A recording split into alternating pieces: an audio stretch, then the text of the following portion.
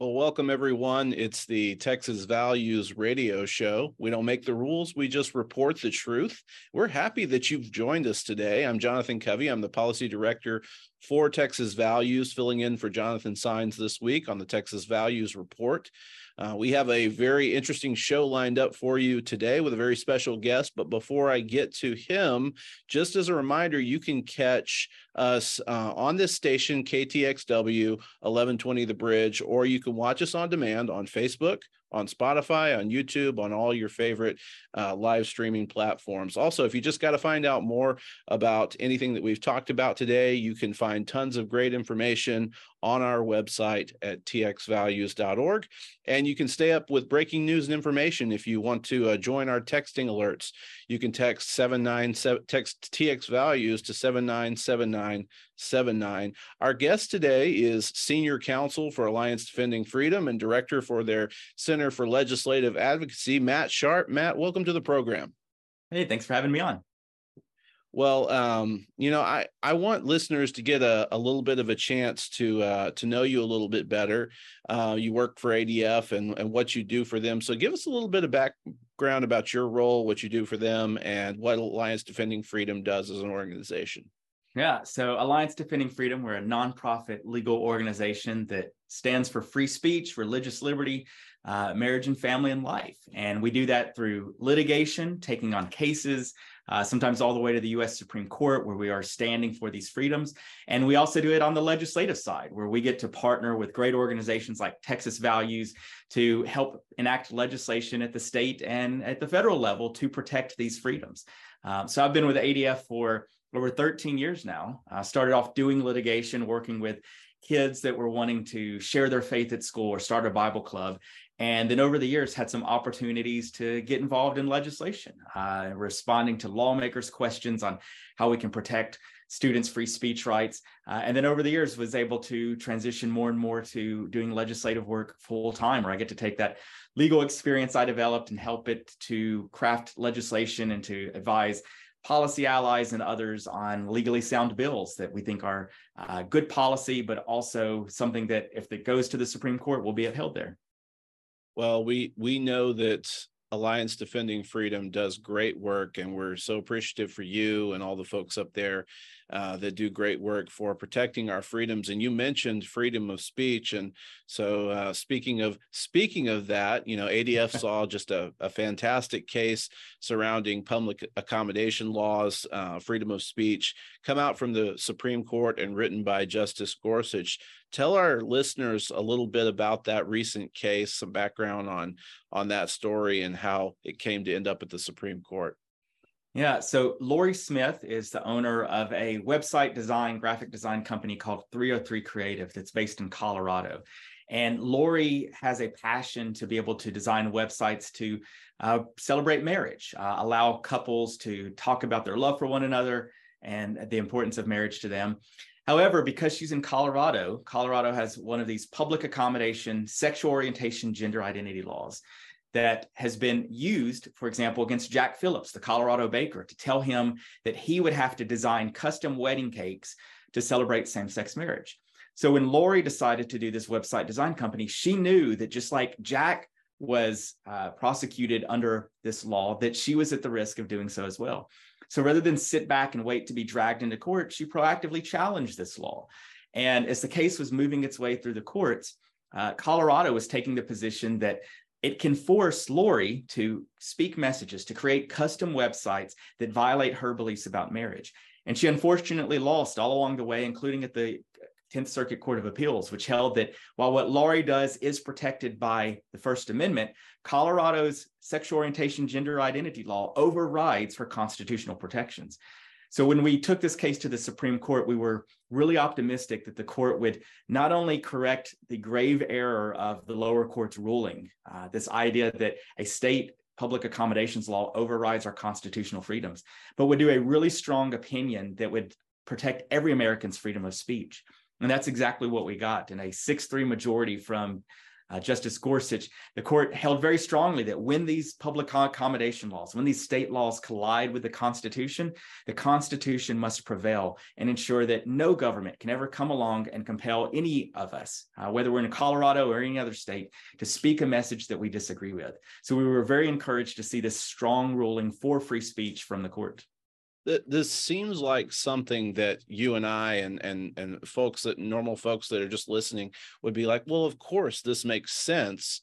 How did all of these courts leading up to the U.S. Supreme Court's decision miss this? Yeah, I think they are devaluing the First Amendment. They're devaluing what it means to tell any American, whether it's Lori or Jack or anyone else, that they must speak a message that they disagree with. And so what we saw is these courts elevating these sexual orientation, gender identity laws above the Constitution, getting it exactly backwards. We know in our system of government that the Constitution is the supreme law of the land. And so what we saw from the court was a correction of this. Time and time again, the court kept going back to sort of first principles, that this is speech. There's no question about that. Even Colorado admitted that what Lori does is speech.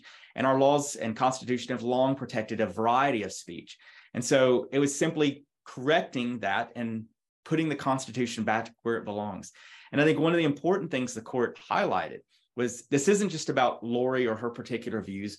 Even if you disagree with Lori's views, you ought to be celebrating this, because it also protects the LGBT website designer that wouldn't want to do a website disparaging same-sex marriage, or a Muslim graphic artist who didn't want to do designs for Judaism or Christianity. So it's a ruling that truly does apply no matter what you believe about marriage or any other issue. You know that under this decision, you're protected from the government telling you you must speak a message as a condition to opening up your business. I mean, this is a win for everyone. This is not just, doesn't just apply to one side or the other. This is a win for all Americans. Let's talk a little bit about this Colorado statute, because you mentioned this and the Masterpiece case as well. Yeah. But it's sort of the impetus for restricting freedom of speech in Lori's case, and it's been the root problem for legal contests that you guys have been involved in for a while as well. I mean, why does the state of Colorado keep bringing this up, and how are we gonna deal with this problem? Yeah, it has been frustrating. You especially look at Jack Phillips.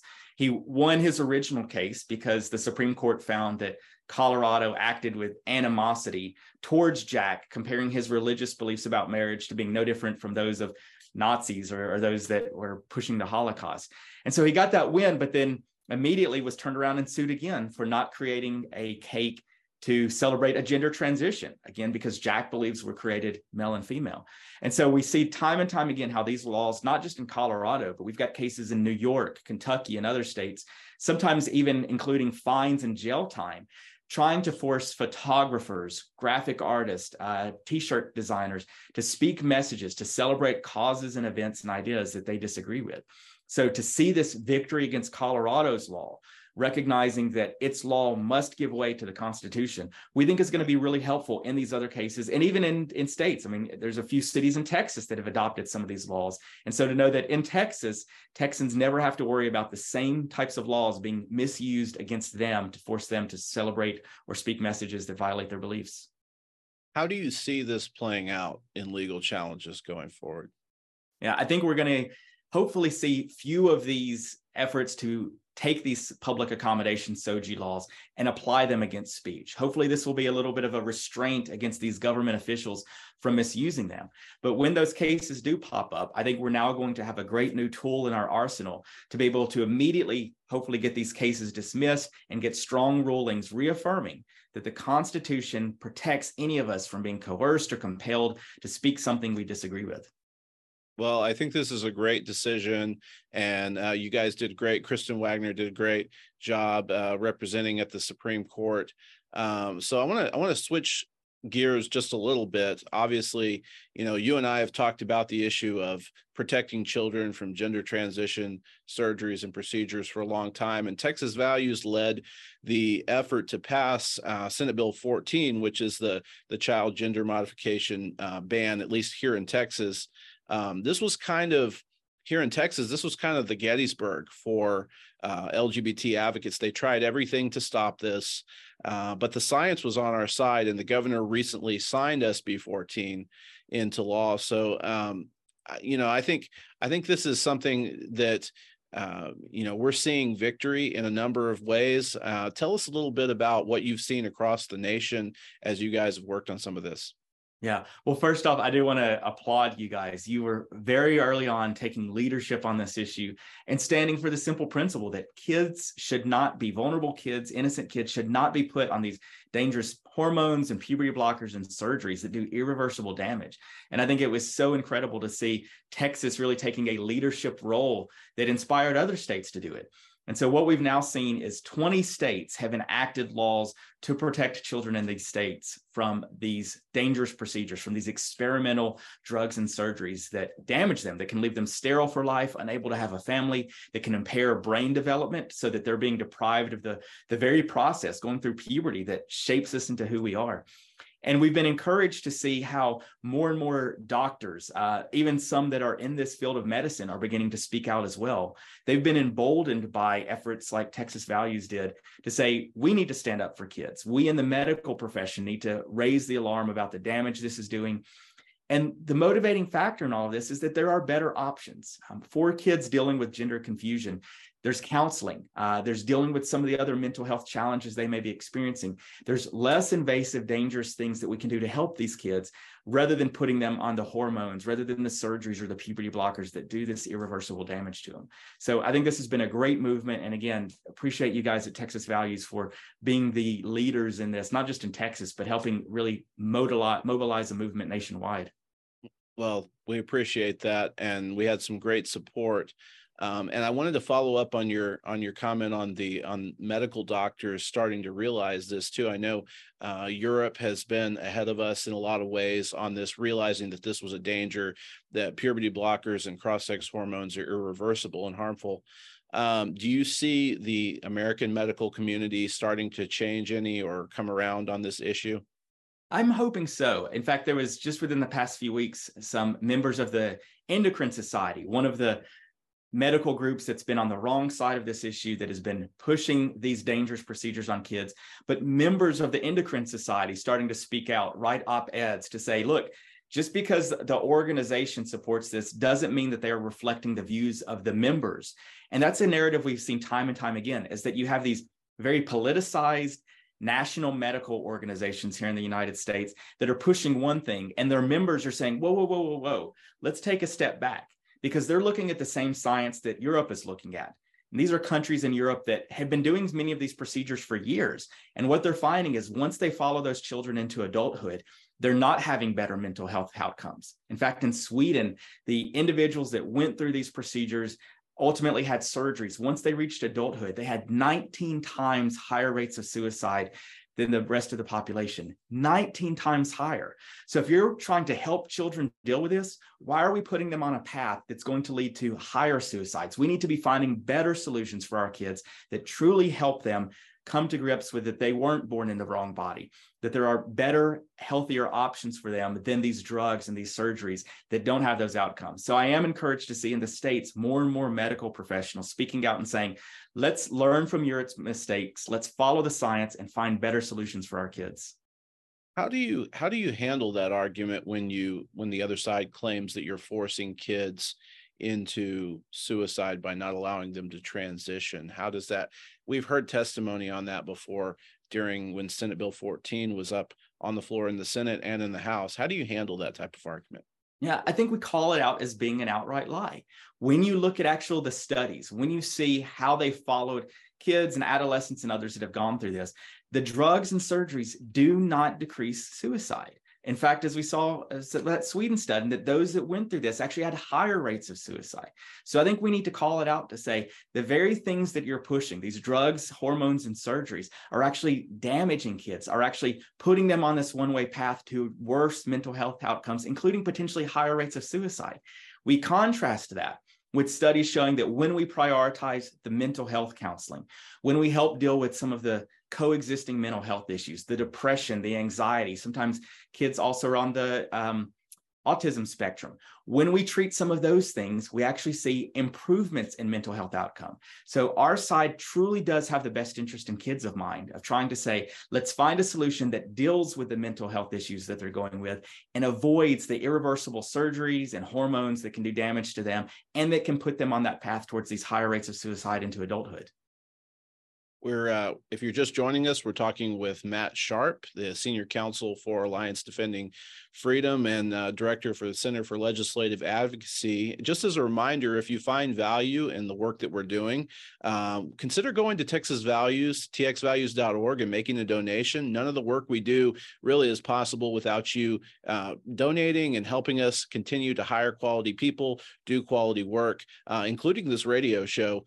So none of it's possible without you as our supporters going forward.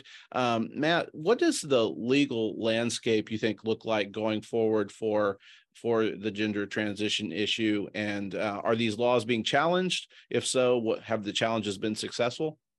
Yeah, several of these 20 states that have passed these laws have had legal challenges, groups like the ACLU and others that are immediately filing lawsuits over this. And they've been trumpeting some early wins that they've gotten, particularly in states like Arkansas and Alabama and a few others that were the first states to pass these laws. But I think a couple of things we need to remember. Number one, this is still very early in the process. We've seen time and time again in other issues where lower courts will rule one way, but then as the cases go up on appeal, sometimes all the way to the Supreme Court, the court steps in to reverse that. You know, we were just talking about the 303 Creative case as a great example. We lost that case every step along the way, but then the Supreme Court properly stepped in and corrected the grave errors of the lower courts in ignoring our constitutional freedoms. So I think we're going to see a similar thing play out here. But second, I always like to go back to, there was a case about 100 years ago called Buck versus Bell, where the U.S. Supreme Court actually upheld the forced sterilization of people with mental disabilities. That's right. We were sterilizing people that had mental challenges, and the Supreme Court upheld it. And thankfully, we've recognized that was terrible. We should never do that to a vulnerable population. We should never sterilize individuals like that. But the courts got it wrong, and even the medical community got it wrong then.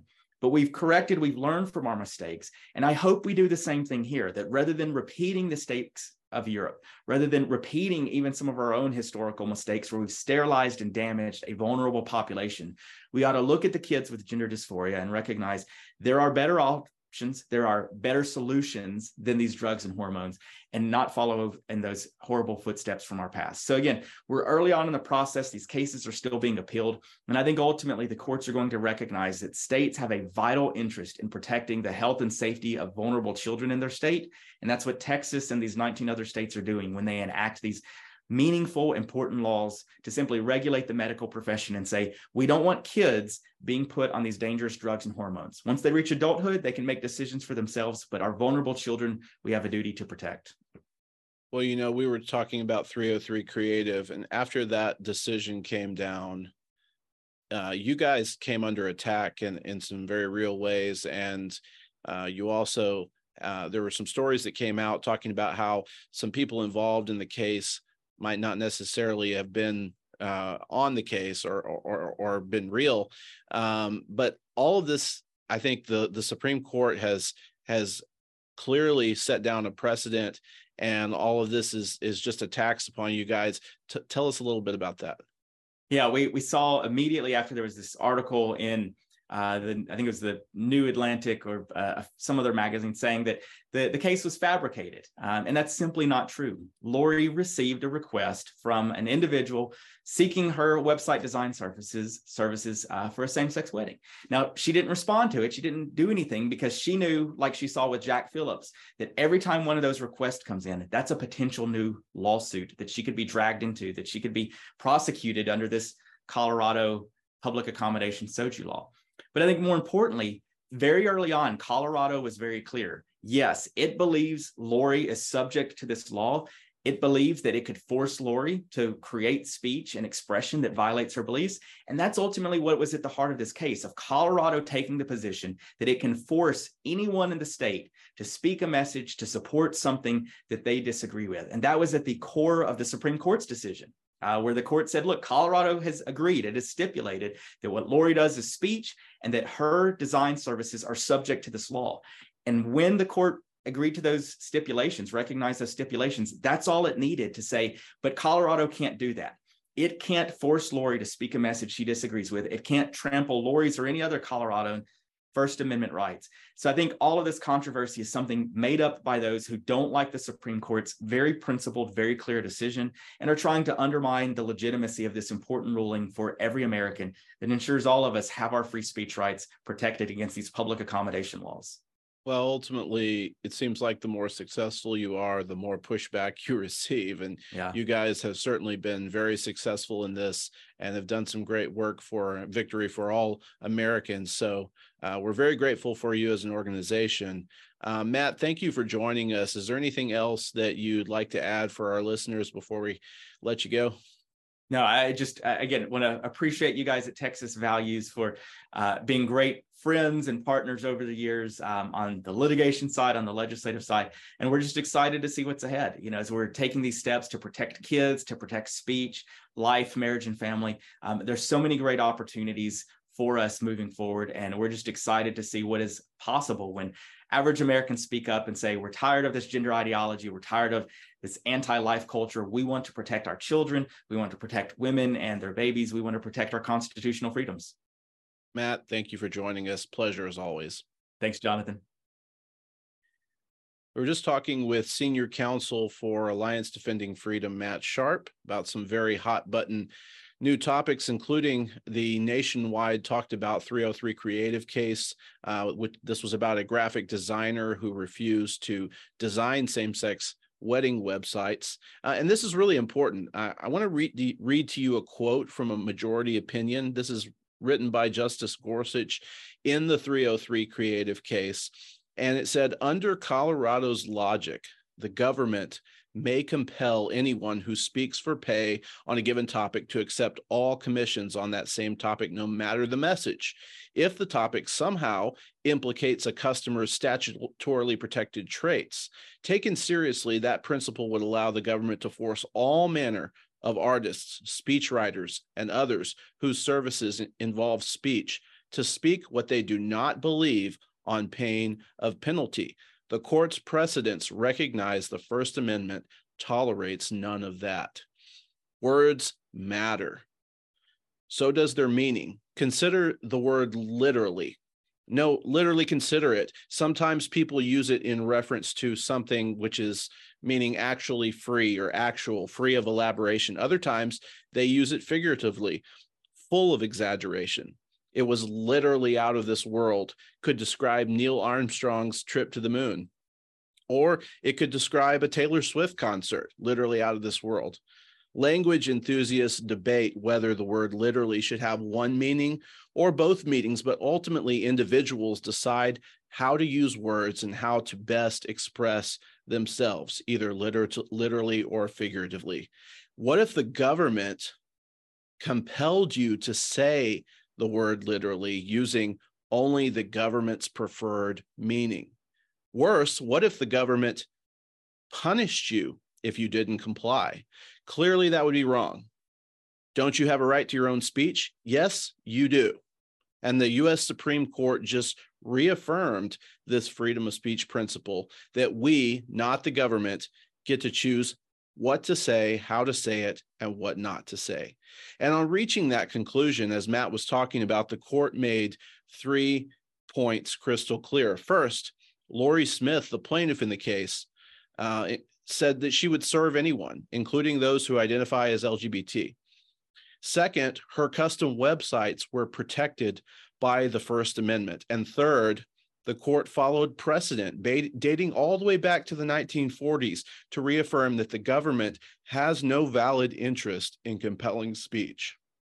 Unfortunately, some have claimed that this decision is going to literally cause the sky to fall. But in reality, this decision encourages human flourishing. It encourages a healthy society.